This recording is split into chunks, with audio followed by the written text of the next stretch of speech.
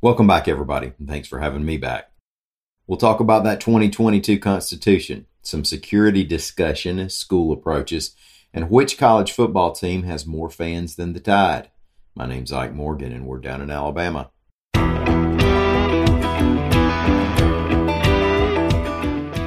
A wise man once said that the best way to fight fire is with fire, and that your best bet is to outfox a fox.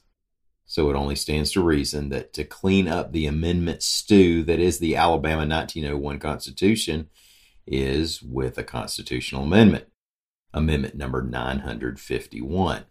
As AL.com's Mike Cason reports, on November 8th, during the general election, Alabama will vote on whether to ratify the Alabama Constitution of 2022 after legislators approved it without a dissenting vote. The issues people have with the old Constitution are well known.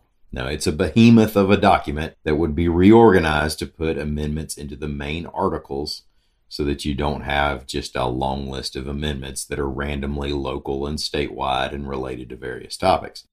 There are amendments that have been changed or repealed by other amendments, and there is antiquated and obsolete Jim Crow and segregation era language and law still in there. Legislative Services Agency Director Othni Lathram has overseen the drafting of the Constitution of 2022. Quote, "I think at its core, the most important thing about this is we've reached the point where the average person probably has no idea what our Constitution is or what's in it.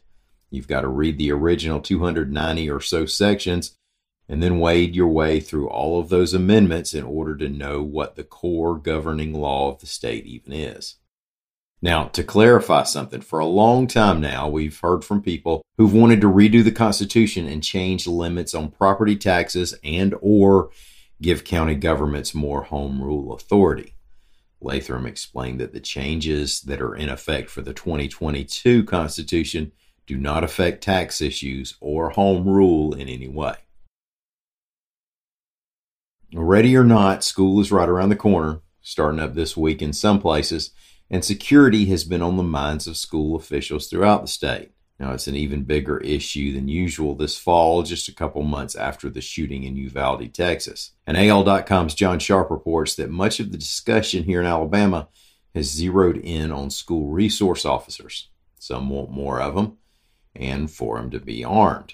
A school board member in Mobile County wants to go from 12 unarmed SROs in that school system to an armed SRO in each school. Meanwhile, the Calera Police Department has formed its own SRO unit and plans to do more training. State Superintendent Eric Mackey talked about SROs, and beyond their providing immediate protection, quote, "I would like to see more SROs in our school. The SRO builds a relationship with students.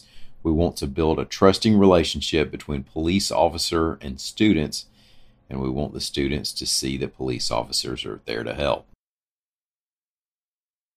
When it's back to school time, that means college football season is right around the corner.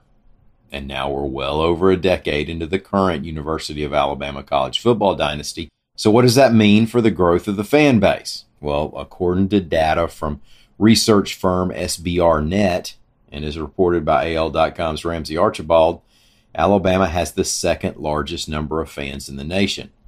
The data showed Alabama with a little more than 4.1 million fans in 2021. Keep in mind the population of the state is about 4.8 million. Now, I realize number two may not sit well with Crimson Tide fans who are wondering who in the world could be more popular than Alabama. My guess was Notre Dame, but I was wrong. Ohio State University showed up with a baffling 6.3 million fans. In third place, Penn State had just under 4 million, and then Notre Dame with 3.5 million, Texas 3.1 million, a couple of Michigan schools in 6th and 7th place, Georgia in 8th with 2.8 million, and Florida State with about 2.75 million. Thank y'all so much for listening. We will be back here again tomorrow. Until then, stop by and see us on the internet anytime you want to at al.com.